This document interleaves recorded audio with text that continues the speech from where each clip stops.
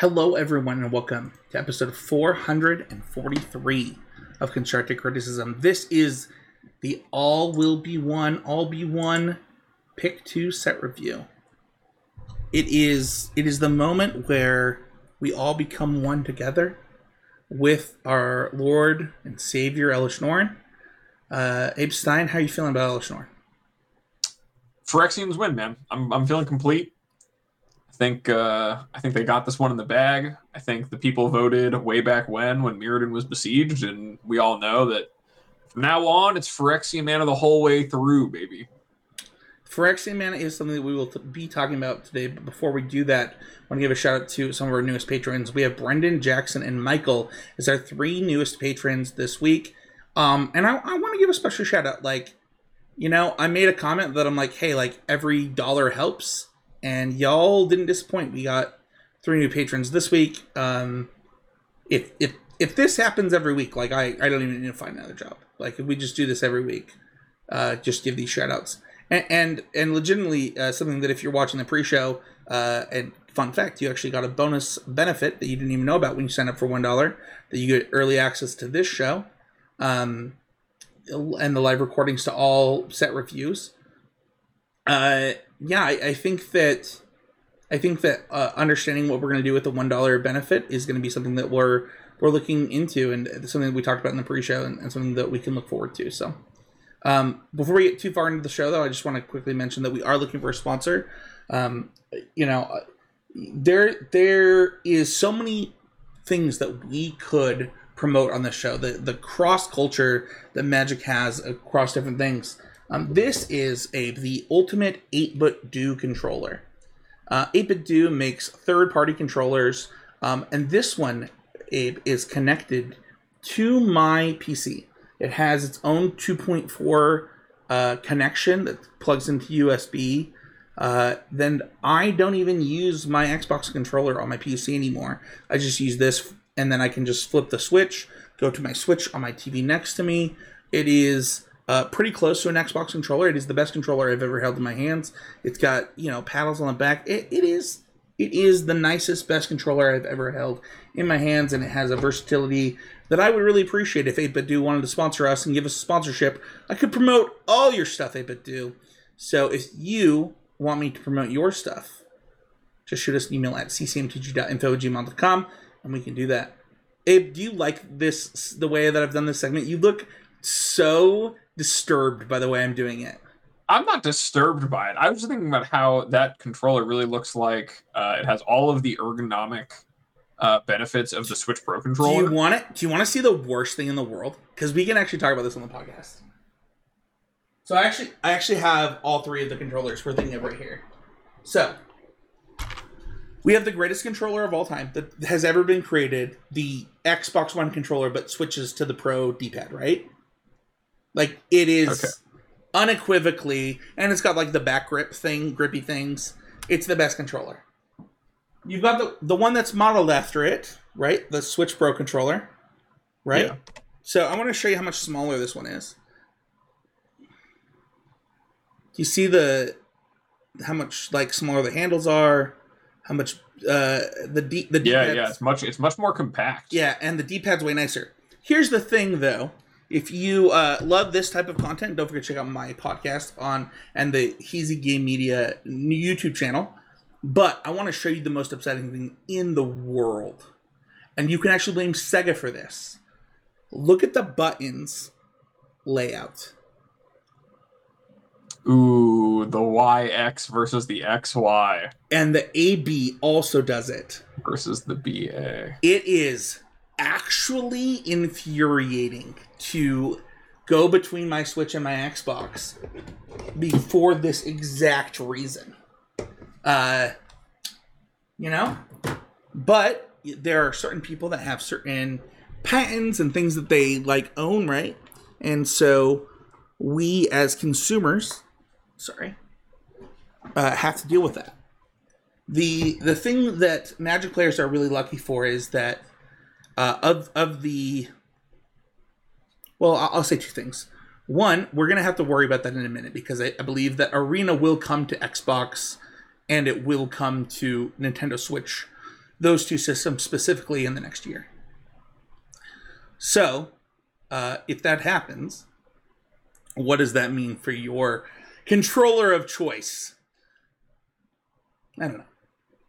You're like, I'm never going to play Arena on a controller ever. I can't imagine playing Arena on a controller. This is now getting into territory where my mind is going to be too blown. I'll have to go back and ask my friends to play Duels of the Planeswalkers. So for one, you would never do that, right? Because your Switch has a touchscreen, so you could just play Arena with the touchscreen on your Switch. But I do think it will come to Xbox, though, which will require a controller. I just can't imagine roping out because my controller is too unresponsive as I'm trying to tap all my lands. Oh man, I mean it's gonna happen, man. Like it's coming to both. We already know it. They've already said it.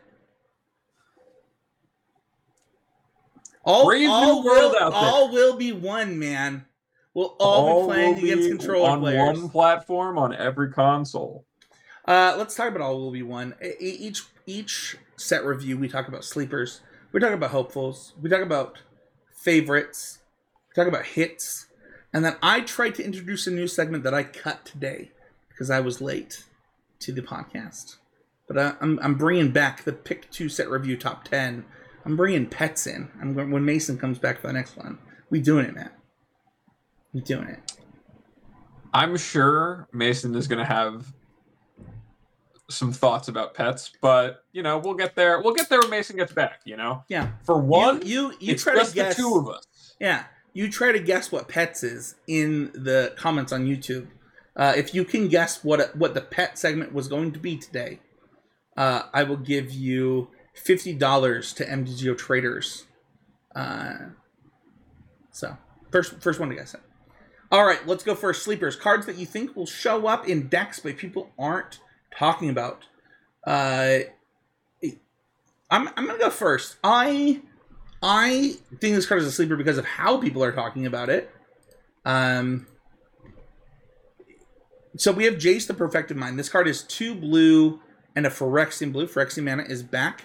If you want to follow along, we will actually post all of these in the show notes so that you can click the Scryfall links. This is a legendary Planeswalker Jace. It has completed, which means that its Phyrexian blue can be paid for 2 life or a blue. It comes in with 5 loyalty. It has a +1 until your next turn. Up to 1 target creature gets -3 -0, -2 target player mills 3 cards.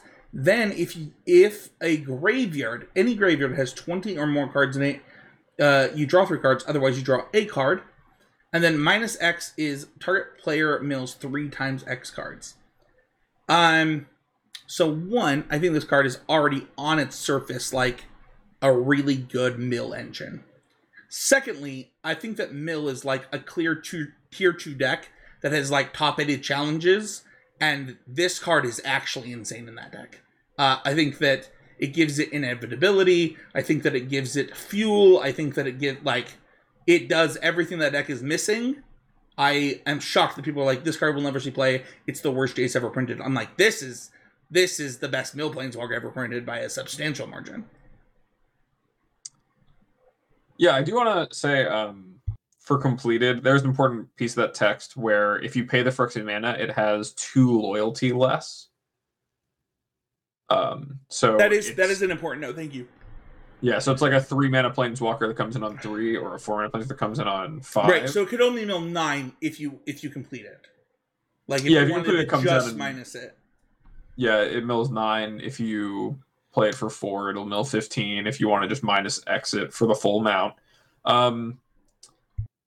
I do wonder. I don't know. I haven't played a lot of mill or against a lot of mill in Modern recently, but I will say that the repeated ability to the -2 being Visions of Beyond, which is a card that they usually play in some capacity. If there's if the matches play out such that that's a thing that really matters for the mill deck, I'm not sure if that's the case because again, I just haven't played a lot of mill or played against a lot of mill. My gut says there's not really many games that get that attrition-y, but I'm not certain. I will say that even just being a Planeswalker that's able to be a 3-mana planeswalker that comes down and immediately draws a card and then can like invalidate further creatures can be really, really potent in all kinds of matchups outside of just like the mill synergy, and milling yourself can be really potent in terms of so I hadn't gotten into other format specifics and other deck specifics, but I actually do think that this card, milling yourself, it is actually a real thing. Yeah, I mean, I think a lot of people get caught up on a card that says like, you know, mill X cards or whatever, being like, oh, I'm just going to try to deck the opponent. Like, oh, this is just another mill card. But as it does not take much time to realize, putting cards from your library in your graveyard and just being able to access them at all is really powerful. And there's a lot of ways to use that in a lot of formats. And I could see this being a card that, you know, in a format like Pioneer, where those cards with Delve could be really strong, or, you know, in anything where you're trying to just mill yourself in any capacity, or the game's going really long, this could be a very strong effect. I think that mostly being like a 3-mana planeswalker that can like replace itself and then maybe kind of shore up the board in some slower mid-range matchups is where I see this card having most potential. But I definitely think it's one that it's kind of glossed over as being a mill card when it might be a little bit more than that. Yeah, I what's funny is I'm really close to you in that I think that it's being looked at as a bad mill card when I think it's a good mill card.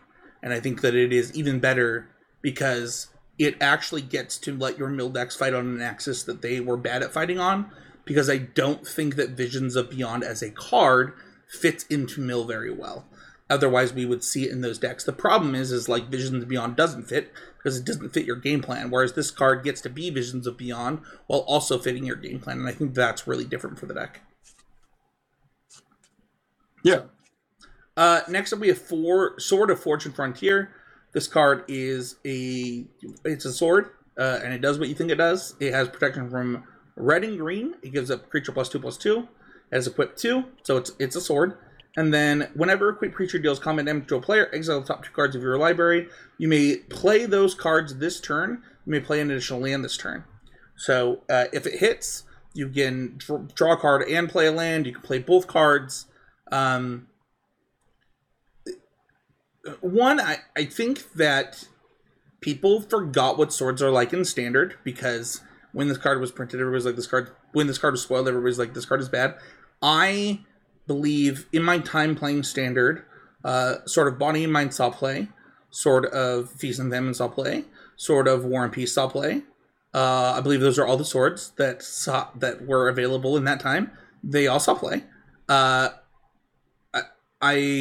have also played I think that people forget that Standard is a format sometimes, and they're like, oh, this is bad with Stoneforge Mystic compared to like other things that I could do. And I'm actually not even convinced that that's true in Modern. You can probably tell me as the Stoneforge Mystic guy right now, but like Pro Red and Green is like pretty good in Modern right now. Could be a sideboard card. The problem is the creatures it's competing with. But overall, I think this card is definitely good enough in Standard. Got slept on a lot because people want Sophie, and like not everything can be Sophie. Yeah, I don't know. I do think that we're kind of past the age where swords are as powerful as they were. I mean, the last time that we had swords like this in Standard, not only was it there was Stoneforge Mystic, and obviously people talk about like Caw-Blade was a dominant deck in that era, and then sort of War and Peace was in like the Delver decks as a way to kind of push through like Spirit Tokens as an endgame plan. But just that idea of like playing a powerful equipment that has a chance to like take over the game if it starts connecting. Back when we got like Birds of Paradise and Avacyn's Pilgrim and Llanowar Elves, like we had just a ton of mana dorks that were not only good at powering out a permanent that needed to be in play, it also needed bodies to start connecting. I was a little bit bigger fan of them there. I do think this sword, its abilities are really powerful. Like people say like, oh, I want Sword of Fire and Ice, but the strongest part of Sword of Fire and Ice is like, the protection from red is really important, right? Because red is just most of the like removal that's splashed into decks. And I think that outside of like red and black, you can't really get a better protection. Like those are the two key ones where you really want to have that. Right, and green makes it unblockable in a lot of matchups. So green is like a good starting point, in my opinion. Right, it's definitely not a bad one, but also just effectively like having the possibility of drawing 2 cards when you're already in a position where you're like, okay, I've invested a bunch of mana onto the board. Yeah. I've got this equipment. Now I'm going to be generating, like I'm going to be drawing 2 cards a turn on top of my draw step if I'm also connecting with a creature. Like if you're ever in that position, you're probably winning. Well, it kind of reminds me of Sword and Feast and Famine in that way, right? Where it's like, okay, I'm ahead. I have an equipped sword. Like you're in trouble. And then like the equipped sword just buries you.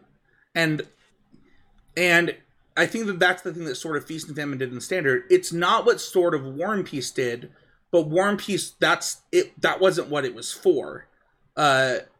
Feast and Famine and Sophie do that, and then Body and Mind had a whole... the only reason Body and Mind saw play was protection from green, right? It is literally the protection from green sword. And so all of the pieces of the Buffalo, all of these parts of the Buffalo add up to me to like... You know, we have a Delver deck that could maybe use a pro-red, pro-green sideboard card.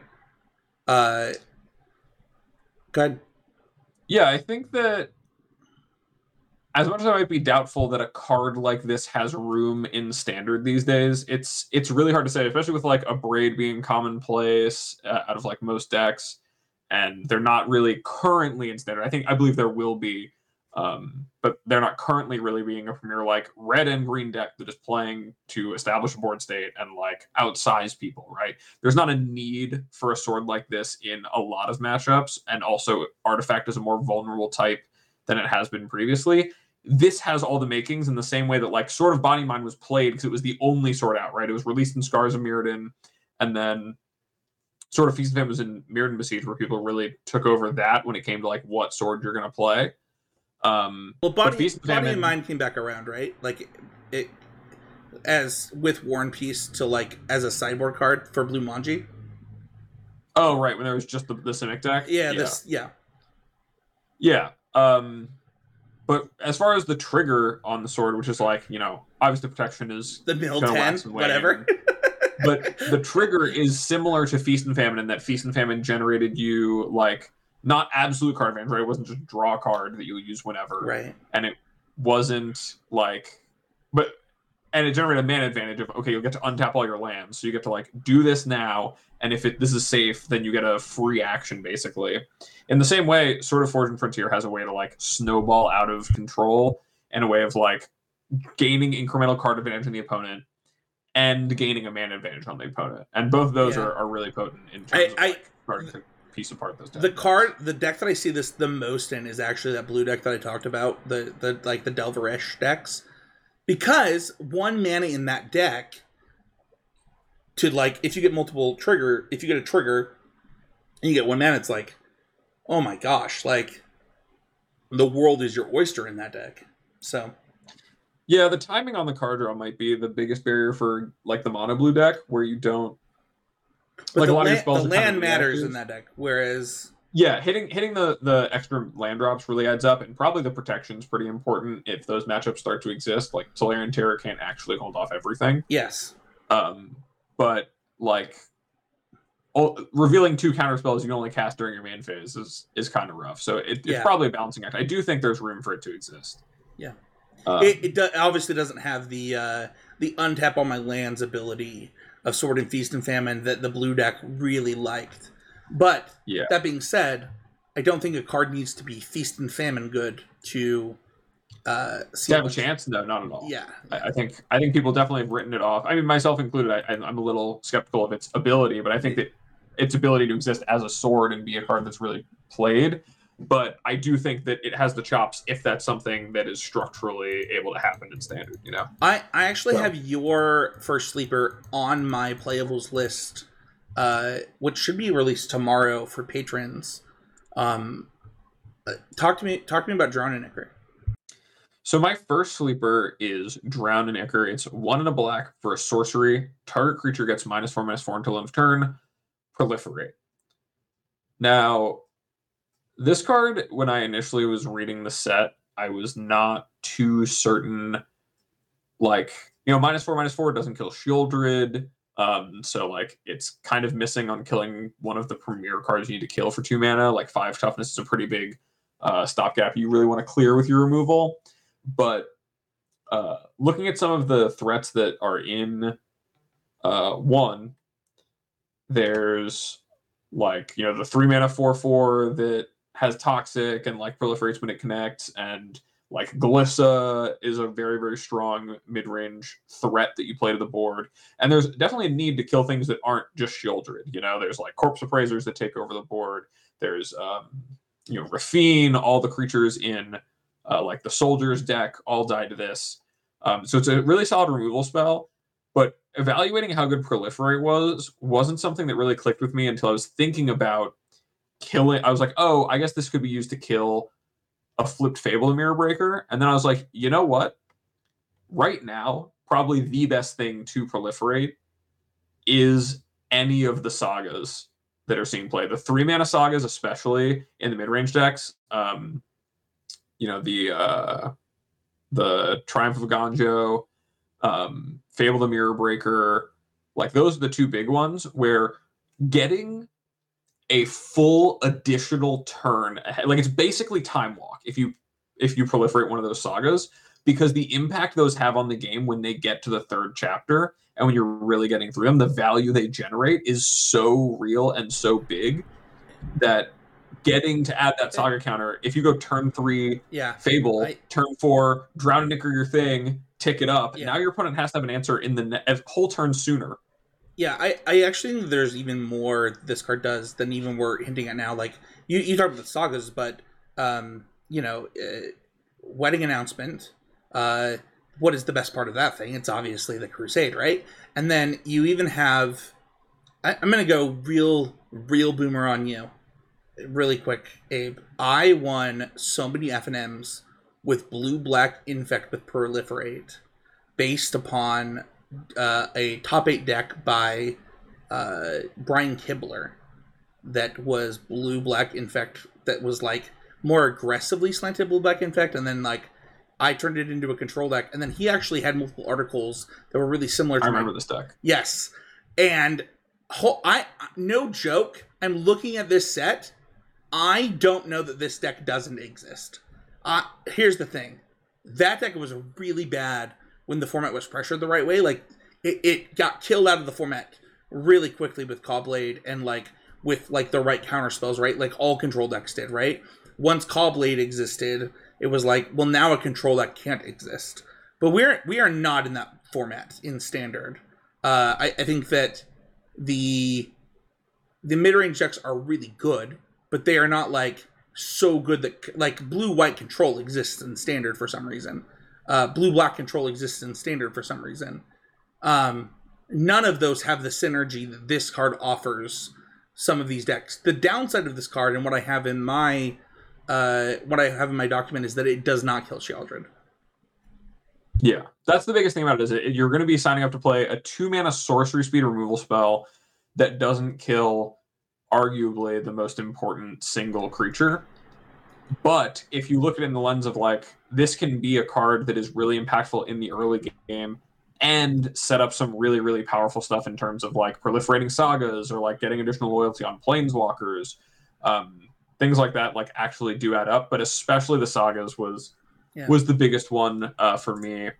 Kind of leads into my... It's funny, though, because before you move on, I just want to mention, like, one of my favorite cards in that blue-black controlling proliferate Infect deck, while Enoch Nexus was cool, and like while the creatures changed, one of my favorite cards was Tumble Magnet, and I can't imagine this card with Tumble Magnet. Like, that sounds like just a really great time.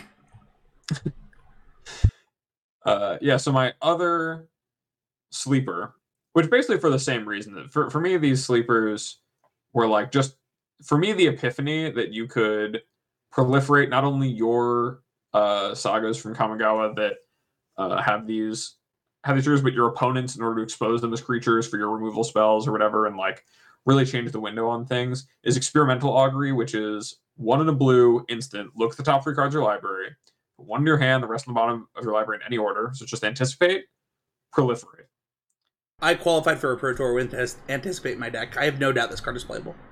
Like, yeah, exactly. Like, this is just a very playable effect that if your deck is built in order to take, you know, even a little bit of use out of Proliferate, you know, any amount of reactive control deck that wants to play this, or, you know, if the mono blue deck decides that it like can afford to play some of these cantrips, and have any way to use the Proliferate even by playing its own sagas, things like that, is just really, really potent. And for to evaluate how good Proliferate is, I think that some cards are just not going to be there. You know, like Volt Charge is not a card I'm going to see running around everywhere because on rate it just doesn't perform. But both Experimental Augury and Drowninecker, I think, are cards that do perform on rate in what they're trying to do, as far as like just Anticipate is an acceptable card that you can see putting in your deck in the right circumstance. And if the Proliferate adds that much to you, it becomes kind of like close to an Attune with Aether scenario where this is just a traditional evergreen effect that smooths out the game, but might be drawing me an additional card of value or like generating a disproportionate amount of value by adding these counters elsewhere. And if that is the case, that your deck can be built such that that's really strong, this card is going to go from, you know, decent card selection to feeling like Experimental Frenzy, or not Experimental Frenzy, Expressive Iteration. I know what you meant. I want to call out that when War of the Spark came out, and it was actually probably for a full year after that, we had the 5-color Planeswalker deck, and then I think we had a Grixis Planeswalker deck, both within that standard. And I'm not saying that like that the Super Friends is possible in Pioneer, but I am saying that depending on we have a 1-mana removal spell that proliferates in this set that kills Land of War Elves and other stuff, and then we have a bunch of other proliferate spells. I could see like that deck being better than something like a Niv deck with cards like these. Yeah, I could also see that being like a player in. We've already seen like the Leyline Binding Fires decks. Yes. And I could see like those Fires decks going, because there used to be a Jeskai Fires deck that like also had, I think it like capped out at like Chandra, Awakened Inferno, and stuff like that instead of the Cavaliers. But I could see a return to something like that if the format called for it, of just playing a bunch of Planeswalkers and Fires as a way to get the mana ahead of it and proliferating for value. Yeah, the I don't remember the name of the land, but the filter land that makes any colors you want for Planeswalkers and gain 2 life, like that is a huge get in Pioneer that can really fix a lot of the problems along with Fires. Like that's another good point. So I think that both these cards fit into those style of decks really well too, and I wanted to call that out. Your first hopeful is not included on my playables list, and that's sad to me. I love this card so much, and I want you to convince me to put it on there right now. Go ahead. Okay, so my first hopeful is Koth, Fire of Resistance. Koth is a 4-mana Planeswalker, 2 red for a 4 loyalty Planeswalker with the abilities +2. Search your library for a basic mountain card, reveal it, put it in your hand, and then shuffle. -3, Koth, Fire Resistance deals damage to target creature equal to the number of mountains you control. And -7, you get an emblem with whenever a mountain enters battlefield under your control, this emblem deals 4 damage to any target. So, here's the deal. Can I say one thing before you start? Yeah. I thought, oh man, 2 pluses, then I get the ult? That's spicy. Is it on your list? Or 1+ and a proliferate, Spencer. Ooh, you're thinking big here. Yeah, so I'm really hopeful for this card because I think that if there's a card, so currently there's a lot of cards in Standard that are tuned towards like being a red aggressive deck, right? There's so many red 1-drops. There's such a huge variety of them that were already in the format between like Rabbit Battery and Gold Hound and Reinforced Ronin and Experimental Synthesizer. These are all really good red cards. They are also adding multiple more very playable red 1-drops to the format in 1. This card speaks to wanting there to be more than just that.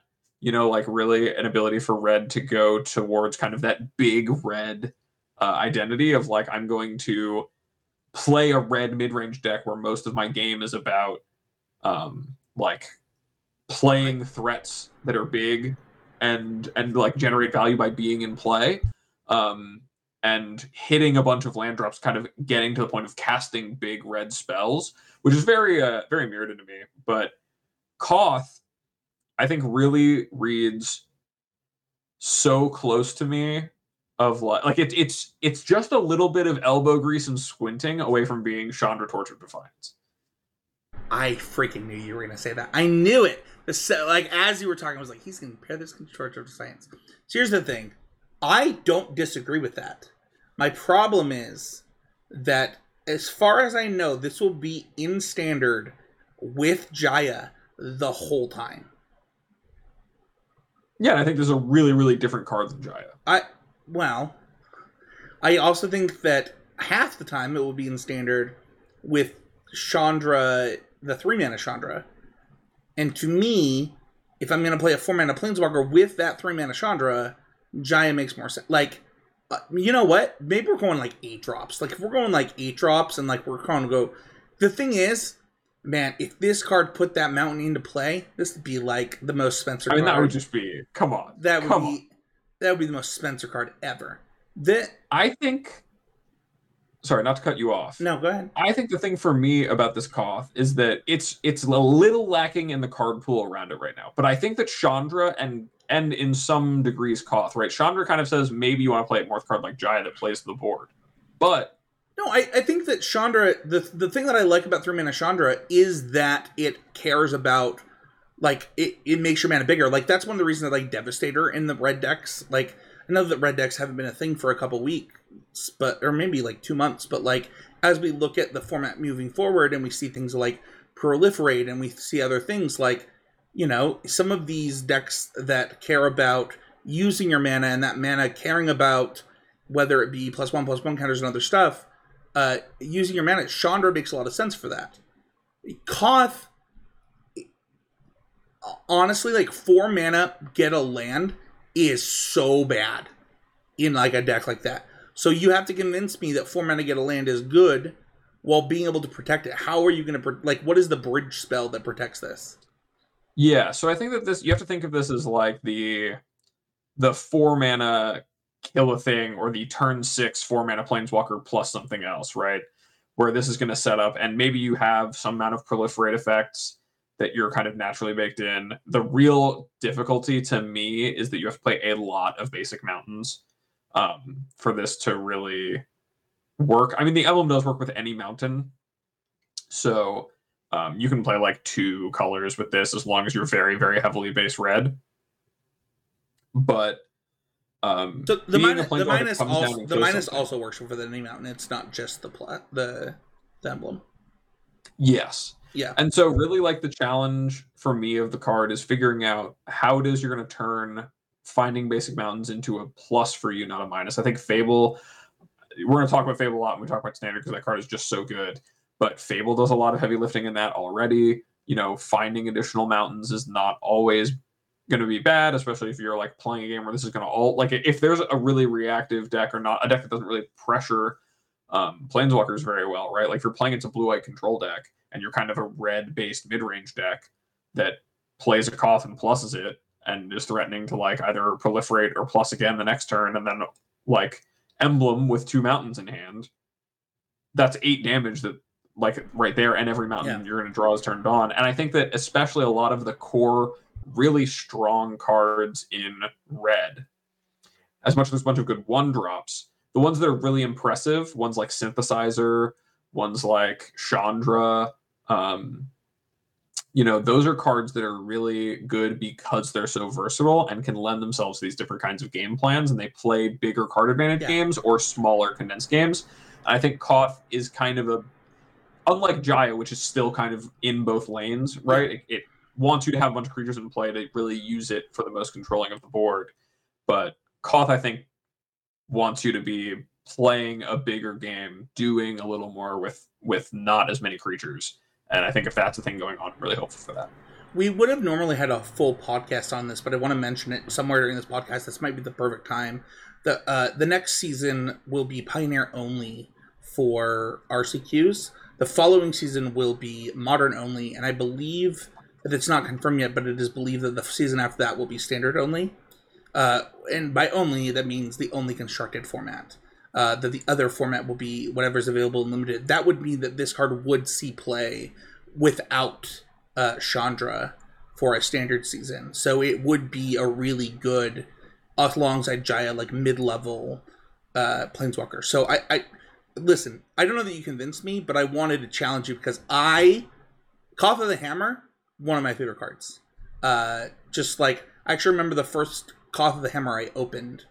It was the day after I opened this Lotus Cobra back-to-back tournaments. And like, my heart like exploded in happiness. This card does a lot, and it does do Chandra stuff. I don't know that you convinced me, but I'm glad it's a hopeful, because I am also hopeful. I mean, it's I'm a card I'm praying for. My next? other hopeful is Kemba Ka Enduring, which is 1 and a white for a legendary creature cat cleric. It's a 2/2 that has whenever Kemba Ka Enduring or another cat enters the battlefield under your control, attach up to 1 target equipment you control to that creature. Equipped creatures you control get +1/+1, and it has 3 white, create a 2/2 white cat creature token. Now, you may have heard of a card, Spencer, and let me know if you've heard of this one, called Colossus Hammer. You ever heard of Colossus Hammer?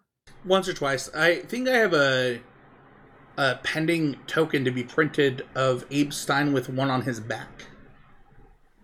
Yeah. So the reason that this is my hopeful is that I would love to see, and I think they've really printed a lot of cards that have embraced the like snap-on identity of equipment as being like really cool that players really like. But it's really Colossus Hammer being just such a sweet card in flavor and being so simple that also is just so powerful when you're really like cheating it onto things. Seeing that archetype kind of find its way and find its footing in Pioneer would be really cool. And a card like this is like almost necessary for anything like that to happen, because you already have Sigarda's Aid, but you can't live on just Sigarda's Aid alone. This is like the most like, this is like, listen, I got a lot of ELO points from Core Outfitter myself, like by Core Outfittering like what's the name of the armor card? Argentum Armor. Argentum Armor. Thank you. You know what I'm talking. +6/+6. And you vindicate everything. Yeah. Abe is like, man, I played so much Quest for the Holy Relic too, man. Don't worry about it. You know what? That deck was so good against Cobblade before Feast and Famine. It was crazy. It was like a buy. People were like, oh, Cobblade's the best deck. I was like, nah, you don't even need to ban that stuff.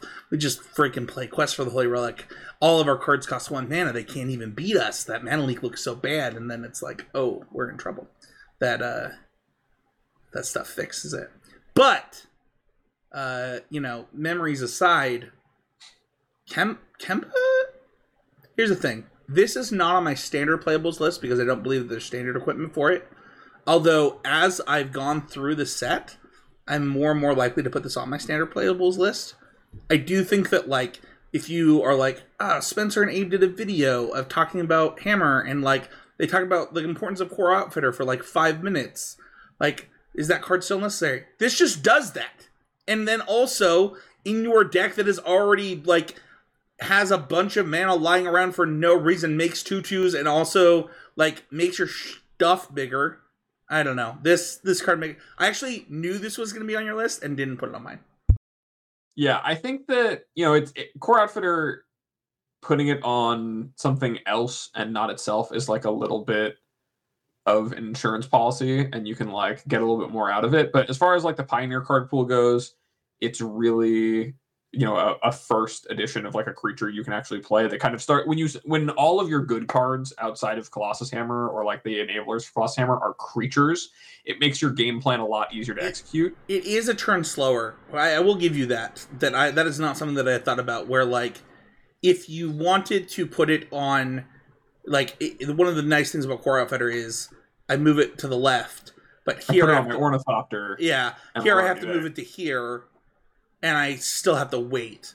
But one of the nice things is that now I am a threat to just make a 12-12 for the rest of the game. Yeah. The other thing I was going to say about the card, though, is that outside of that application, I do think that with the amount of the like new living weapon creatures, there's cards with 4 Mirrodin on them, which is a mechanic where when the equipment comes into play, you create a 2/2 red rebel token and attach it to it. But the equipped creatures you control get +1/+1 text is, not nothing. I think there are decks that, like, if any of those are playable, or there's any Living amount of weapon decks exists in playable. standard for what it's worth. Jeremy? What was that? I said living weapon exists in standard too. Like actual living weapon? The mechanic living weapon, right? Is that not what it's called? The new one is 4 Mirrodin, so you get a 2/2, not a Right, turn. but living weapon is from 2 sets ago. What card had living weapon? Living weapon last used. It's actually in this set. Oh, I'm not thinking of living weapon. What is the mechanic called that has? Man, this is really good.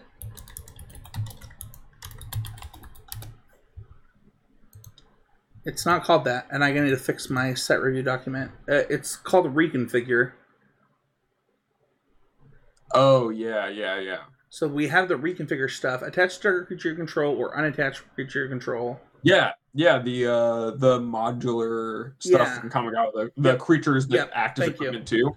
Yeah, so that's another thing where equipment matters. Rabbit Battery. Yes. Rabbit Bat. There's a lot of playable, cheap, equipment.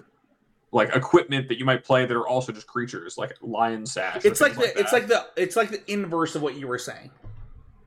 Yeah, and in that part, like even outside of like Pioneer trying to use just to enter the battlefield ability, the equipped creatures you control get +1/+1 text does mean that this could be, in a lot of contexts, just like a 2-mana Lord for some important creatures. It is also an army in a box card, like that.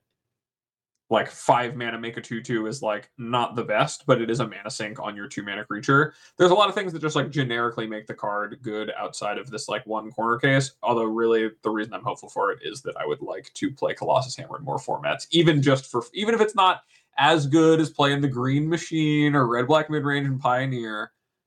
I'd have fun doing it. Let's go to my hopefuls, and mine are I think less good than yours. Maybe. All right, let's go to the first one. We have Green Sun's Twilight. This is our first Twilight card. This card is Green X. It's a sorcery. Reveal the X +1. That's important. Cards in your library. And then choose a creature card and or a land card from among them. Put the cards into your hand. Put the rest on the bottom of your library. If X is 5 or more, instead put those cards onto the battlefield. So listen. This is a top-end ramp spell. That is all it is good for. And ramp has to be playable in order for this card to be playable. That is not true right now. But I'm hopeful that we get like Cultivate or like Rampant Growth or Farseek or like something that puts lands into play, Explore effects, to make this card playable in the next year. I think that it as a draw 2 is fine in some mid-range decks, and like maybe there's a mid-range deck that could make that work, where it needs like an X spell to top out. But I am not as hopeful there. I think this is very much a ramp spell that like goes from like 6 into like 9 or something. Like really cool rampy stuff. I don't know. We talked about in the ramp episode last week, we talked about like the Summoner's Trap ramp effect or whatever, of like, getting to 6, and then if your things you're putting into play are just that good, then like getting that far is what matters. This card at 6 mana is basically Summoner's Trap, right? You look at the top 6, you put a creature point into play. And so if there's something like Eldrazi level strong that you can cheat in, but it has to be makes it worth ramping. But it has to be 6 or less still to do that. Because it's still in order to put I guess it doesn't. No, because X is just the amount of cards you look. X +1 is not. So if you have an Emrakul in your 6th card, And you pay 6 mana to do that. I've fallen for this trap You every haven't. time. Fallen for this trap every time it's been printed. Get it? That was a joke. But I do think that like this is like a fine divination. And then for green decks specifically, for what it's worth, like that's what Cultivate was anyway. So like if look at the top 2 is like literally divination for your green deck, that's usually fine as long as your deck isn't built upon the ramp being the important part of the divination. The thing is like that's not what I like. I want the ramp to be the important part of the divination. So if Cultivate and this were in the same set, right, or we're in the same format, I'd be fine with that being like, okay, 3 mana green has its 3 mana thing, just like Fable and all of that stuff. Like I also get a 3 mana do something. But we don't have Cultivate. We don't have Rampant Growth. I don't even think we have a reasonable ramp spell that does this, that helps this card. This has to be a future. We do have, we've got some Explosive Vegetation. We've got like some 4s that get you up 2 lands. We might have 1. I think there's 1 in this set as well. Oh, is there? I haven't gone through green yet for my set review, so that would be good. But yeah, so that would mean that you could just like play that on 4 and then do this on 5. But really what this card reminds me of, and like recent memory, is Storm the Festival. Yeah, that is what it reminded me of. Instead of having the flashback as like the fail rate and the ability to grind through, you have the fail rate in the other way. Do you know that one of my most like popular series is on YouTube outside of like gameplay videos? What? It is literally just me building Storm the Festival standard decks. Legitimately, that is one of my favorite cards ever printed. And I built every ramp deck I met. Like with when Binding of the Old Gods was in standard, like I just literally, if there had been PTQs, that is what I would have been playing. In fact, there was an RCQ that I didn't get to go to because I got sick. That I would have just played a Binding of the Old God decks. So that's fine. Next up, we have Crawling Chorus. This card is a 1 mana, 1/1 with Toxic. 1 players dealt combat damage by this player, by this creature, also get a poison counter. So correct me if I'm wrong. If it has Toxic 2, they get 2. If they have Toxic 1, they get 1. I don't think there's anything with Toxic 3, but they would get 3. Is that correct? That's correct. I think there's like 1 green uncommon that's just like a big worm with like Toxic 6 or something. That's great. I didn't see that yet. And then when it dies, you get a 1/1 Might artifact creature with Toxic 1, and this creature can't block. This is also in your pick too, is it not? No. Crawling Chorus didn't make mine. It was close though. I do like a good Doom Traveler. So here's the thing. I wrote. I do these set reviews as far as I can get for as long as I can get with my kids. I fully plan on finishing this one for standard to like make level 0 decks to talk about with my testing team. I can assure you that there is a level 0 deck that I will be testing with this card in it due to Toxic and the way the mechanic works and the way that this card works. It's funny that I have this as hopeful because I kind of actually hope that deck doesn't exist. I think that the style of decks and the decks that this card fits in usually put a really gross. I guess Toxic doesn't do that the way that Invect did, so maybe it won't matter. I don't know how this mechanic is going to play out, but like, I really like that there is a bunch of green, white, black, blue, Toxic 1 things are really cheap that like this card fits into that. And like, okay, let's say that it's 3 mana. Like, let's say that it's 2 mana. Let's say that it's 1 mana. I think that this card becomes a linchpin for like getting over the threshold of like just needing to push through Toxic damage, and or having enough things. I don't know.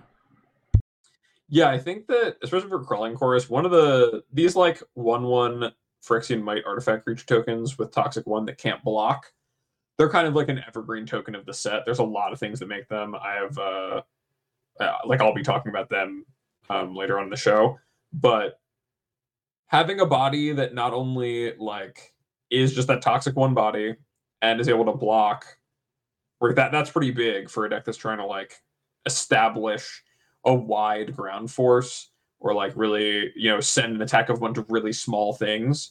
Like that's just having an attacker you can afford to have die, or that they can't really afford to block or don't want to trade with.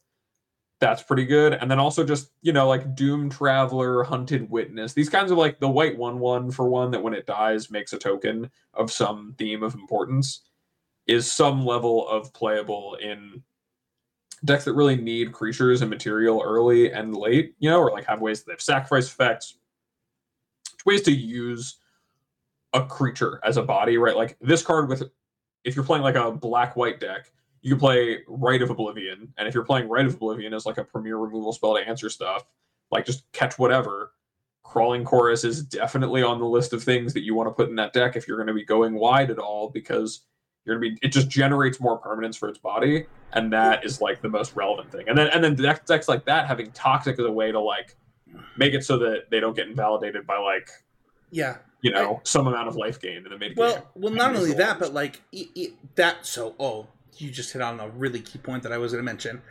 So like wedding announcement, you're like, well, why would I want that in my toxic deck, right? Like, it doesn't actually increase my toxicity. It's like, well, it doesn't need to, right? Like, your creatures are still dealing damage this entire time. So you're pressuring them on multiple axes, which is not true before.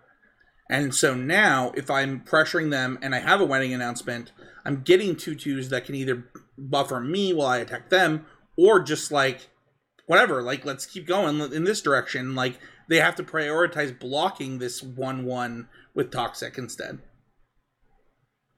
Yeah, like, if there's a deck that's going to successfully get, just like go wide in the board and get like a lot of these random Toxic bodies, like suddenly the whole like, okay, I'll alpha my team of tokens and you're like 3 creatures just to connect for 4 damage doesn't feel so bad, because 4 poison counters at that stage of the game, instead of them being like, well, yeah, I'll just go from like 12 to 8, doesn't matter, I'll eat the other half of your team next turn. It might be that they're going from 4 poison to 8 poison, and now they're effectively at 2. So if you're able to build up a board, suddenly they can't really attack you back because your attack back is lethal with the poison counter. So it'll be really interesting. I think Toxic is one of those mechanics that's definitely the most difficult to evaluate because it plays so differently with something so familiar. But yeah, I definitely think that Crawling Chorus is sweet. Yeah. Let's go to the next one. I have Luca, Bond to Ruin. So this card, really quickly, is 2 red, complete red green. Luca, Planeswalker. It's completed, so it comes in with 2 less if you complete it. Its +1 is add 2. This mana can only spend to cast creature spells. This is really important because we actually already talked about a ramp spell that I want to be good, right? And this card doesn't play with that ramp spell. I feel like this is so specific too. I want to be clear that I think we're getting ramp spells in the future because they did this. Like this card can't be gotten by the card we just talked about, and it doesn't cast the card we just talked about. So, and then it has a -3, put a 3/3 beast with Toxic 1. Toxic 1 is important there. Man, can you imagine if it was Toxic 3? Ooh, this card would be so good. That'd be crazy. And then -4, it deals X divided as you choose for any number of targets and or target creatures and or planeswalkers where X is the greatest number among creatures controlled. So this card, it's really weird because like it's got this plus ability. You're like, oh, this fits into like this rampy deck, but it actually doesn't cast ramp spells. And it's also a 4 mana quote unquote planeswalker that doesn't get to use its -4 right away. This card is really confusing, but I think this card's really good. I think this card, like, when we look at kind of Gruul decks right now, Gruul was really close. It had really bad mana in Standard. It's getting Copperline Gorge, which Is that on your list? I actually didn't look. No. All right, well, let's talk about it. So the fast lands are back for Allied Colors. And Gruul getting that is a really big deal because Gruul had really rough mana. In fact, I top aided an RCQ, like a big one, like a 6-round RCQ. Maybe it was bigger than that. Where everyone was like, "Oh, I think Spencer's deck is bad because it's playing the what is the name of the stupid land that I played? The fast land that it's like a fast. It picks a basic land type." But it only gets one of them, and then it's mana confluence for that. Oh, Thran Portal? Yes, I played Thran Portal because my mana was that bad to play this 3-color. Thran Portal's rough. Yes. You're out here doing the most. Dude, I really was. And now, like, that Werewolves deck just gets both freaking Razorverge Thicket and Copperline Gorge, and Luca just gets Razorverge Thicket and Copperline Gorge. I think that the mana is going to help these type of decks a ton. I don't know why this beast needed Toxic for what it's worth. That actually just seems like a tack on. That's weird. I guess it's because it's completed, but it just making that 3/3 was already pretty powerful. And that minus ability, anytime you have any large creature, is unreasonable in a lot of spots, especially for how it's worded.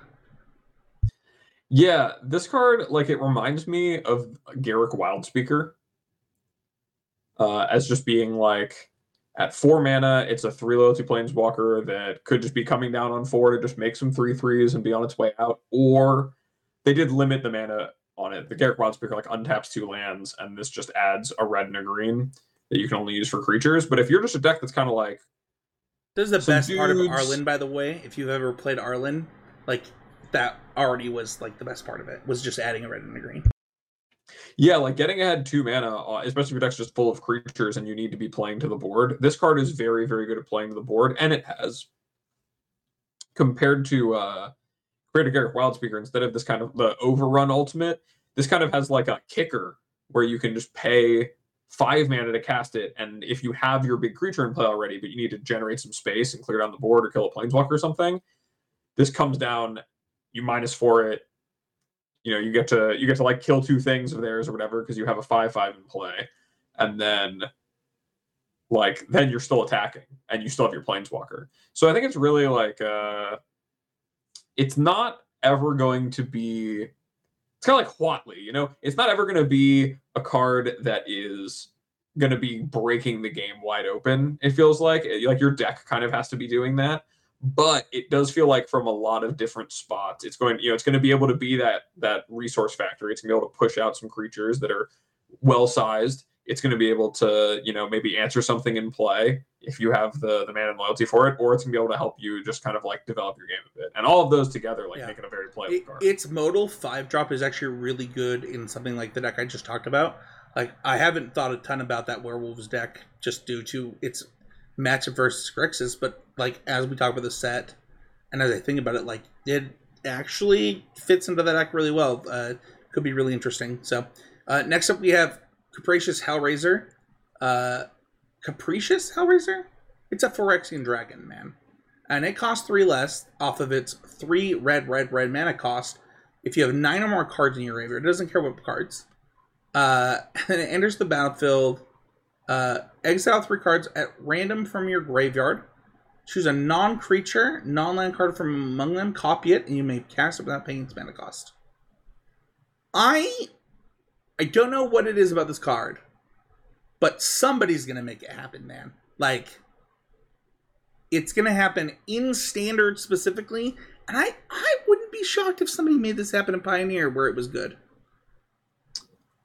I'm glad you put this card on your list of cards that were your favorite, because this was definitely one of my favorite cards when I looked at the set. And really, one thing with the set is that, especially because Toxic in and of itself is so difficult to evaluate at its face, it feels like a lot of the cards for me really have fallen under this favorite or hopeful kind of bucket as far as what it is I'm looking at in the set. And that is a really, really cool place to be in Magic, where I feel like I'm just rooting for all the cards to be good, and I feel like a lot of them could be, and even if they're not, I'm like, these cards are sweet. That's the thing, though. If I can pay red for a 3-drop 4/4 dragon that does this, like, cool. Whatever happened to make me play red on turn 3, had 9 cards in my yard, like, I deserved that. Like, that was deck building, that was sequencing. There's so much that had to go right for this card to be sick, that if it is sick, I really hope it's sick. Now, you know what card this goes well with that we were just talking about earlier? Jace as a little self-mill engine. There are actually a couple other spells matters, like, modal cards in Standard. Bloodthirsty Adversary doesn't hate the type of cards that this deck would want to be with. I think there's one more that I'm forgetting. But it is definitely red focused with, like, a blue splash that I could see. Honestly, like, if you can make it happen, good for you. The mana is... It's funny, I got some comments on Twitter that, like, we're in a 3-mana format. I was like, and the mana's getting better. I'm like, I don't know that the mana's getting better for 3-mana decks. And the mana's getting better for mono color splash something decks. 3-mana decks are getting worse mana. The format is speeding up. So yeah. I mean, I've kind of said this before. I don't know if I said it on any episodes of the podcast, but one of the big things about the I actually think I didn't. In Standard right now, one of the big things about the format is that Soldiers is the premier aggro deck, the blue-white Soldiers deck, and that to me is very much in part because they have Atterker Wastes. They have an extra land. They have an extra... Right. They have Atterker Wastes, just like everyone else. Yes. But they also have the tribal land where they can name the tribe, the mech hanger or whatever. Yes. And then they have the tribal land that is you reveal a soldier. Right. So they actually get access to actual good mana as an aggressive deck with untapped sources of both colors to play spells in the first 3 turns of both colors with high consistency, and even cast multiple spells of multiple different colors by turn 4. That's not something that any other aggressive color combination has. And that's why you see like mono black being a deck, you see mono white being a deck, and like, listen, like mono white, green red, like all of these things that are going to get access to the fast lands are now going to be like, okay, well, we can play like mono red splash green now. Like, we can play all of these monocolored decks and like be aggressive to do this. And this card being red in its true mana cost at its best moment, I don't know where that fits. Because you know what's not in here is Spirebluff Canal. Spirebluff Canal is not entering the format. Like, that's not suddenly happening. So this card will be a challenge, but it is one of my favorites. Yeah, and I just think that as far as the mana in the format goes, just, we're not going to touch on Fastlands here, but there is a lot to really understand as to, you know, what Spencer's saying about the 3-color mana. It does get a little better, but really what benefits is going to be decks that are trying to cast multiple cheap, 2-color spells in a tight window in the early game, and Fastlands help that the most. Every other aggressive deck is going to start getting the kind of mana that Soldiers had. Every other 2-color game plan is going to have that kind of mana access, and that is going to be really big for them and not nearly as big for the decks that had, access to their untapped splash sources and their tri-lands already, but are going to be facing down decks that can just cast better spells faster with the fast lands. Let's talk about the card that got the sickest upgrade to art I've ever seen, and that's Phyrexian Obliterator. This card is black. Yes, Phyrexian Obliterator, my first favorite of the set, is black for a 5/5 trample. Whenever a source deals damage to Phyrexian Obliterator, that source's controller sacrifices that many permanents. A classic, really, ever since releasing New Phyrexia. One of my favorite cards, period. Even since then, I think I played in my first PTQ. I played a nice mono black mid-range deck in a format where people main deck Sword of Feast and Famine and 4 ways to tutor for it. Not necessarily my best decision, but we live and learn. Really, I just love this card. I could not talk about this set without talking about how much this card is just sweet, and especially in a world where, is it really going to compete with Sheoldred? Probably not. It attacks through Sheoldred. I want to call that out. Like It does. They can block it, and then what happens happens. They sacrifice 4 permanents. So I like that people were so down on Sheoldred when it was. I actually am just going to say this during this segment because I actually was so infuriated drunkenly as I was getting the flu. So I was like double infuriated that people were like, I was losing it. Sheoldred is a sick magic card, but the amount that it is Phyrexian Obliterator is so much. Where the difference is that it's not black. So, I will say that this card, if you are playing black, and they're playing Sheoldred, and you're playing this, which one is favored if neither of you has a removal spell, Abe? Oh, I mean, I think it is actually the Sheoldred. No, it's not. It is. You How? take 5 and you attack back, and then they take 7. They take 6 on the turn cycle. And you take 3. No. Because hold on, they can never block this. You can always block. Okay, you're saying that like all of your other resources can avoid you taking the 4, yes. But they're still only taking 3. How are they only taking? I mean, they are only because they're gaining 2 life every draw. Sure, it's okay. Like I think Sheoldred's really, really good. I do too. I'm not saying Sheoldred is bad. I'm saying this card is Sheoldred. Yeah, I still don't think. I think there's so many. Like I don't know. I think the amount that Sheoldred is good is still better than this card. But I will say this. I will say that if you're not playing against Mono Black and they have Fable, Sheoldred's way better. So like there are things that Sheoldred does better, but I'm not convinced that Sheoldred is this like uncuttable. Like we literally have seen multiple decks that just cut Sheoldred. They're like, no, people are playing around this. I'm not doing this anymore, and they do fine. Like that's what this card is. It's what it's always been. But is Phyrexian Obliterator going to solve the problem if there's too many Destroy Evils? No, that's not what I'm saying at all, though. But like, if you have to play a split of 4 drops, would you not be more interested now in Pioneer to play a 1/1 split in Mono Black for this? I mean, look, I'm never going to not want to play Phyrexian Obliterator. This one's not even legendary. That's true. It's not legendary. And I will say, if your deck can cast Invoke Despair, it can probably cast Phyrexian Obliterator. It can do both. It should be able to do both. I was always low on Sheoldred. I also originally thought Sheoldred was 5 mana, so my expectations have always been set low. But I can't believe that people do not see how these cards are similar. I'm talking to you, Andy. They are similar. I do think that in the sense there are 4 drops that really change the dynamic of the game when they come down and have rules around them for how they engage. Like they're very similar in that dynamic. I think that just like because of the nature of like Sheoldred netting value when it's not immediately answered and like punishing the opponent even when it's not entering combat, like Obliterator might have just seen its time come and go despite it being one of my favorite cards. But I could not. Like I said, man, I played this card in my first PTQ in a form where people had four tutors for their one sort of Feast and Famine in like the only deck people really played. And I was like, you know what? It's just so good.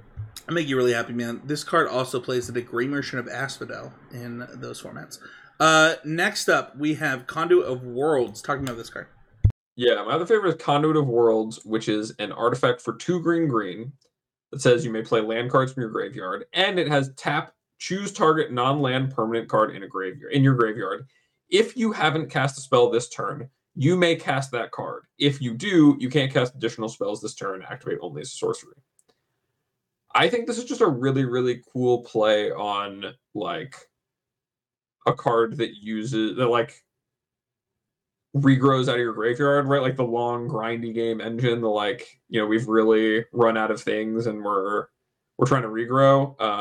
Or like for self-mill strategies, just being like your Crucible of Worlds and your and a little bit of value on top is like a permanent regrowth machine. I don't think it's gonna be like very constructed played, but it is just a card where I just really like the design of it, and I think the Conduit of Worlds has something to do with like the Phyrexians' take on the World Tree, and like there's a bunch of flavor there, and it's just really sick. and I really like the big graveyard tree. On this episode of CCMTG EDH Commander, this card is sick. This card would go into my binder and go into any commander deck that I had. This is a fun time. I'm just a sucker for cards like this. I don't know. I mean, this is so much kind of like your season. It's so much value. Like, we're just both addicted to value, and we're fine to admit it. I'm not gonna lie. I want to talk about your first hit though, because I didn't know that this wasn't on my list. Okay, yeah. So my first hit, now that we're out of the cards that I just really like and think are neat, in the cards I think are good and I think are neat, we have Skrell's Defector Might. It's a single white for a legendary artifact creature, Phyrexian Might. It's a 1/1 with Toxic 1 that can't block.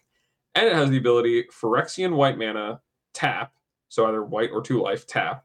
Choose a color. Another target creature you control gains Toxic 1 and Hexproof from that color until end of turn. It can't be blocked by creatures of that color this turn. I've seen and heard a lot of people asking, like, I mean, I've gotten questions of like, oh, is this card going to be good in Hammer? It's an artifact creature. It's kind of like a Giver of Runes. Is it going to be good like that? No. Is this card really good? Yes.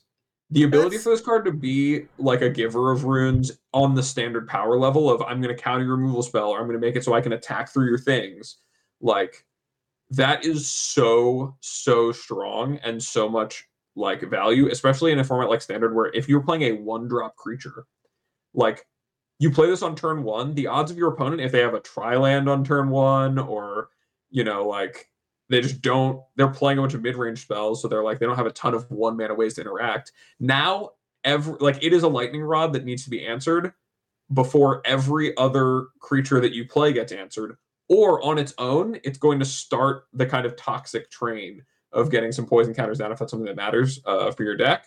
And it's just a really, really powerful effect and a really powerful card at such a good rate. You know, we've already talked about some of a card that goes with this card as far as like cheap 1-mana white cards that do this. I'm gonna pull this up really quick. So forgive me, podcast listeners, but like my drive.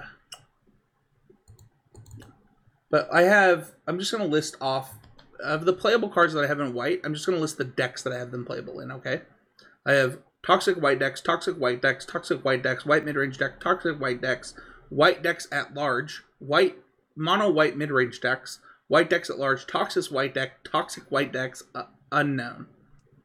So, I think there's a theme in this set for Toxic White decks. White-green is definitely the toxic color pair. That's just in white cards that I see Standard playable. I'm just talking about Standard in this. That's all my sheet is for. And the thing about this card is like, I got a coaching session with somebody that they were like, oh, this card can't block. Like, how could it possibly be good? Like, you can't do that thing. And it's like, yeah, that's why you can't do that. Like, no. I don't get a block with this. Target itself, give it protection. It says another target creature on the ability. Well, I mean, that's even double the reason. They're really messing around then. That's but it's not like you're ever really trying to block with your Giver of Runes anyway, you know? Like, that's totally fair. There to protect, because it would do the other thing anyway. That's totally fair. That's a good point, Abe. I think all around this card is it does a really good job of being what a perfect creature to be legendary too. That is like, if they don't need to answer, get 2 of them. Yeah, like, who cares? Answer the first one, and if they can, they can. I don't know. I think this card is a total hit in Standard. I think depending on Pioneer and how Pioneer looks with these toxic creatures, we have so many toxic cards that are so different than Infect in a real way that I do think that there's something to be said there. And I think that we have an insane sideboard card that is your next card that I want to talk about too. Yeah. And the last thing I'll say about Skrelv, though, is that, like, as an artifact creature outside of just Standard, like, not only in Standard does it protect, it allows you to just, like, play some creatures you want to protect and then have them be protected. Like, this is going to be a barrier. It's like having a shield counter on all of your creatures that you play afterwards. So, like, if you're trying to just play a creature, it's good. But also being an artifact creature for formats like Pioneer, where you might want to do something like Ensoul Artifact something. This is an artifact. No, I totally agree. Totally agree. Yeah, super good. So, my next card, though, is Skrelv's Hive. So, really, Skrelv is just the best character on the set for me. And this is a 1 of the white enchantment. This is the beginning of your upkeep. You lose 1 life and create a 1/1 colorless Phyrexian Might artifact creature token with Toxic 1, and this creature can't block. And it also has the text Corrupted. As long as the opponent has 3 or more poison counters, creatures you control with Toxic have lifelink. So this card is basically a Bitter Blossom, with the exception that it doesn't do the thing that Bitter Blossom did of... Well, it doesn't necessarily do the thing Bitter Blossom did of making it so your opponent can't attack you, because they can attack you. What it does do is that it says that you are going to just constantly have... be generating more and more attackers with these Toxic tokens. And that eventually, if you're getting that initial, if in the early game you're getting that initial burst of Toxic in, now all of your other Toxic creatures, including the tokens you're making, are going to gain that life back for you. So even if you're in a position where, okay, I got them to 3 poison, I have this Skrelv's Hive, but I'm kind of bleeding out to it because I can't get anywhere with it, you can just start alphaing the tokens in your opponent. And if they're blocking at all, you're gaining life when they block, or if you're connecting, you're gaining the life for the tokens. So you're not actually stuck in the I'm dying to my Bitter Blossom problem as much, because you're not losing the creatures necessarily. And even just at the beginning of your upkeep, lose 1 life, create a 1/1 artifact creature token. There's so many cards in the format right now that, gain value with you getting artifacts, or care about you having artifacts around, or artifact creatures, right? If you're playing a red-white deck with Voltaic Surge, this means your Voltaic Surges are always going to be on. If you have what's the name of that card? Yeah, you think of that for a second. I'm gonna jump in if that's okay. Yeah. This corrupted ability of giving them lifelink is insane to me. Because you talked about how it's you lose life a turn, they can attack you back, but it's well, one, they're gonna not be able to attack you back eventually, because they're your things will get lifelink, and they're taking poison from all these little tiny things. I think this card is slam dunk. I have it rated in standard by itself. If I'm not mistaken, I have it rated as just a C without caring about its sideboard playability. And with its sideboard playability, I bet it's actually a B+ overall. I think this card's just really good. Yeah, I was thinking, I realized now what I was thinking of, which is that you can play this with this would be a stretch on your mana, but the Oni Cult Anvil strategies of just needing artifacts to fuel these output things. There's a lot of things on the Kamigawa set that care about having a bunch of artifacts around, and this churning those out is really valuable. But also the fact it gives all of your Toxic creatures, not just these tokens. Well, keep lifelink is it means that if you're even in matches where it's kind of combat-y and mid-rangey, this effect, if you're going to be able to get those initial poison counters, is going to add up to you having just so much more life to work with over those games. Where that 4/4, we didn't talk about it in this episode. There's a creature. At least I don't think it's 20 years. How does Oni Cult Anvil read? Oni Cult Anvil. The creature doesn't do the damage, right? No, the Oni Cult Anvil makes them lose life. It's whenever an artifact dies. Oh, I was gonna say, if I'm sacrificing Toxic creatures to deal poisons, woo!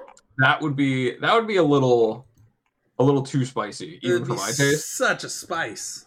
But with Bloated Contaminator, the 3-mana 4/4 trample Toxic 1, when it deals combat damage to a player proliferate, if you have this card in play now, and you get them to that 3 poison counters, now your contaminate, right? Your efficient aggressive creature is going to have lifelink, and that's going to matter. Yeah.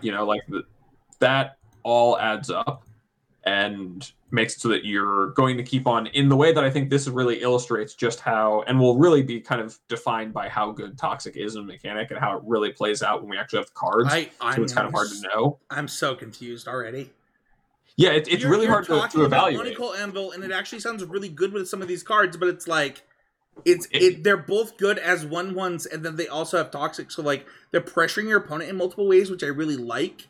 But it's like, how much of that do I need for it to matter? It's really interesting. Right. This card for me, the reason it wound up being a hit and not a sleeper or not a favorite, because it literally, when I was writing my set review for it, I was like, okay, it's got to be on there because I love the card so much. But the reason it elevates the hit for me is that there's actually just so many applications for a card like this, because every aspect of what it does is valuable in some way. Like, the bitter blossominess of it is really good. The fact it makes an artifact creature token instead of just a regular creature token is something you have to take into account and can be powerful. The fact it has Toxic, we don't even know how good or bad that is, right?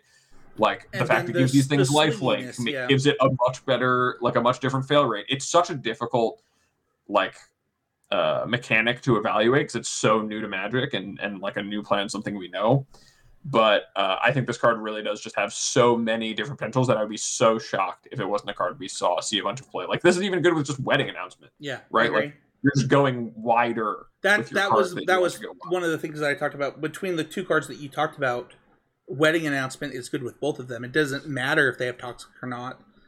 Both of them are able to make 2/2s that maybe they don't block. Like, one of them, none of them block, but like whatever. Like, I'm dealing you so much damage, and I have these Wedding Announcement tokens to like back it up. So, my first hit, I don't think is a question, and I think that it's a hit in multiple formats. And I would be shocked if I was wrong. That's Venerated Rot Priest. Venerated Rot Priest. This card is 1 for a 1/2 Toxic 1. Whenever a creature you control becomes the target of a spell ability, your opponent gets a points counter. I want to be clear that it does not say this card. This card does not need to be the target. Sorry. And it's just a spell an opponent controls. I need to read this right. So, first of all, this card it's not a spell your opponent. It's just when it becomes the target of a spell. Becomes the target of spell. Oh, you're right. I'm wrong. Target opponent gets pointed there. So it's not just it. You're right. Sorry. And it's not just your opponent's spell. Yes, so stupid. I'm already reading this card wrong 3 times, which is the reason that it's good is because of the reason you just said, which is like it can be in play, not be dying to Wrenn and 6, and be like, get bent, kids. Wrenn and 6 destroyed these decks in Modern. This card, I think, actually fixes the problem. Like, straight up. You now need Wrenn and 6 plus to beat these decks, not just Wrenn and 6. In Modern, I think that this is insane, because it means that I can continue to target other things while this is in play to advance my game plan. This still will get in some chip damage. It can be big enough. This card's crazy. In Standard, it's just another 1-drop with Toxic. In Pioneer, it's just another 1-drop with Toxic. I think this card's a total hit and one of the best cards in the set. Yeah, I think that, like, I could see this seeing, like, I hadn't thought about it in Modern Infect, because, you know, you think about it as like, oh, I need my Infect creatures to carry pump spells to, like, win the game or whatever. I could see this card being a part of, like, a real re-envisioning of, like, this is like a Wild Defiance for that deck. That's just 1 mana, and the thing is, you would have to reimagine your, like, pump spell suite and stuff to be, like, more things like Vines of Vassal spells, right? Right. Yes. You'd be, like, really protective and really trying to, like a black skip shot them. Like a black-green version instead of a black-blue version. Or a black-green version instead of blue-green version. Yeah, and I think that that's pretty interesting. I think that having ways to play that kind of game and still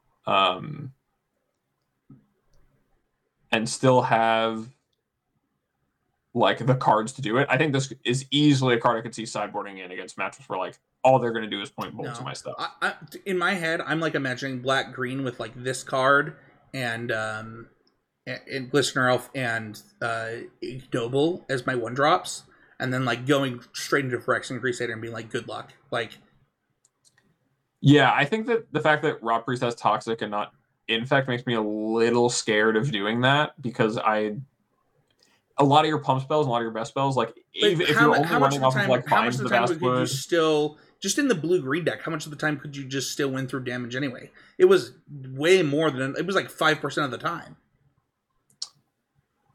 You could, but like I think a lot of the power deck came from not doing that. You know, like there's a reason you don't just play a deck full of pump spells most of the time. It's because like the fact that the creatures all have built-in double strike effectively kind of changes the game. But I do think that they still do that. It's just you're just playing more creature spells in Ignoble and this that are pumping. Right, this just doesn't this doesn't have the double strike itself, but this does make it so that if you're using spells to do it, right? Like if you're able to play more spells that redraw, or you just know that you're right, you come into it knowing that part of your game plan is going to be take your opponent by surprise and how many Vines of Vastwood, Blossoming Defenses, things like that you have, and force some positions where they're like, okay, I'll get you now, and you're like, okay, I only chip shot you with my Exalted attack for like 1 or 2 poison, and now you're trying to get out of the trap you want creature off the board. I'll protect my creature, and they're like, oh, I guess I take a poison counter. Or like, I'll point another thing at it. And they kind of have to it's the Chinese finger trap, right? The more they struggle, the more they get stuck. One of the things that's funny is we didn't even mention like how this fits into like the standard deck we've talked about, the Pioneer options that are suddenly available that weren't available before. And I think that what you're saying fits really into that like Pioneer-esque, like Chinese finger trap style deck that might be available in Pioneer all of a sudden, especially for the number of 1-drops that they printed that do this. So next card is this was going to be a sleeper for mine. I actually moved it. I have no idea how this card has not been talked about, and Abe, I need you to tell me why. This card is 1 a black and a green. It's Tavar Jubilant Brawler. It is Legendary Planeswalker Tavar. Creatures, you may activate abilities of creatures you control as though those creatures had haste. +1, untap up to 1 target creature. -2, mill 3 cards, then you may put a creature card with mana value 2 or less from among them onto the battlefield. Loyalty 3. What is this? Yeah, I actually think this is probably like unequivocally the most. What is this? I don't know where you get the impression that people haven't talked about this. I think people just haven't talked about this set much because there's so many weird cards. What in the world is this card? But this card is like definitely like a new linchpin of the Devoted Druid decks. It's Dude, like not just that. It's a new card for Pioneer. What format is this card not broken in? Yeah, I mean, Devoted Druid is just the easiest way to be like, oh, I just put this being in play, not only can just put a Druid into play itself and make me go infinite on mana right then and there, it also can just like do a million things. I've had friends talk to me about playing Rally the Ancestors with this card, because then you can start using the ability, you rally back, you can use all the abilities immediately. So weird. This card is a very, very, very, very strong card. What in the world is this? This is like what people lied about how their cards worked in elementary school good. Like, what in the world? What is this? So at the bare minimum, Elves already was green-black due to the ETB elf in Pioneer. Now you just free roll every elf ever in history to like. I would be shocked if this card doesn't get banned in some format, but man, is it going to be so sweet and fun to play with. Like, if you like taking game actions, this card is so cool. Yeah, I've heard talk of, in those rally decks, using your Fiend Artisan to sacrifice itself to go get a new Fiend Artisan to like you just chain off all the Fiend Artisans in your deck and then like go get the other thing and then cast your rally and get all your stuff back, and it's like that it's such a powerful ability. There's like an artifact from Lorwyn that has the same ability as the static ability. It's just some random rare, and it's like that's like a classic, like, oh, this is a sweet commander card, but like it's just a do nothing artifact. This is a planeswalker with all the relevant text on that artifact. What is happening? So, I don't. Why does it untap a creature? What's funny to me about this is like it's like I just made a joke about how like, oh, all your elves like they do the thing for free. But, like, they don't just do the thing for free. If you put, like, an Elvish Archdruid into play, you get to untap it. Yeah. Why do you get to do that? Because that's what the card says, Spencer. I don't understand. Yeah, this is a hit. What was really funny, I sent this to a couple teammates. I was like, hey, I think this is the best card in the set. And they read it. They were like, yeah, I don't know a card that could be better in the set than this card. Yeah. Yeah, I think it's one of those things like so obviously just like, wow, that's really it's good. It's a rare you just need to find a way to break it. If only we could. If only it's like, we've only listed like 4 things you can do with it already that are going to be really broken. But if only I can find the right way to do it, this card's going to be really good. If any of these 4 ways I'm thinking of and the millions I'm not thinking of yet pan out, this is going to be a really strong card. Yeah. That's going to do it for this week's episode. You can find out the rest of the CCMTG network. We got tomorrow, the time of the recording, not even the time this will actually come up before this episode. We're going to release Sam Black's early impressions of All Is One early tomorrow. Work with the editor to get that out early, stuff like that. You can also check out this show every month, doing an episode with Myth and Michaela. I also invited 2 new shows to the network. If you're listening to this, let us know. You can like, subscribe, and comment. We usually read YouTube comments. We usually read Patreon questions during this part of the show. These shows go so long, Abe, when we do these set reviews, we can't do that. But if people wanted to find you directly, where could they do that? They can find me over at twitter.com/morenothings. I still have openings for coaching, especially with the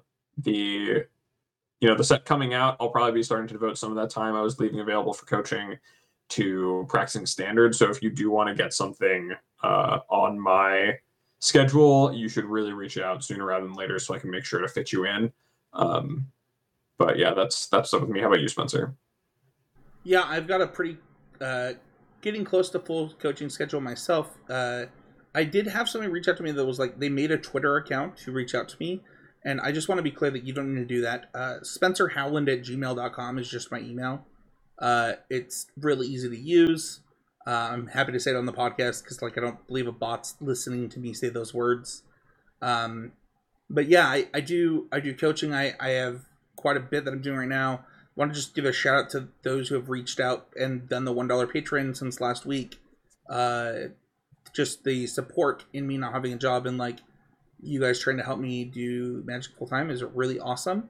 You can find the show at Spencer13, or find the show at CCMTG. You can find me at Spencer13H. You can find Mason at Mason E. Clark on Twitter right now for Magic. And say something nice about Mason before we go, Abe. Or something mean. You can do whatever you want. I just want to say I've had a couple of conversations with Mason while he's been gone, and he's still keeping it $150. He's really still the best. He's not missing a beat out there while he's gone. So what I'm learning is that you're talking to Abe and not me, Mason. Thank you so much. We'll see you guys on next week with another episode of CCMT. That's a lie. I actually can't have I literally talked to Mason today. I can't actually lie like that. Bye, everybody. I didn't even feel so bad. I was like, no, it's just straight up a lie. I gotta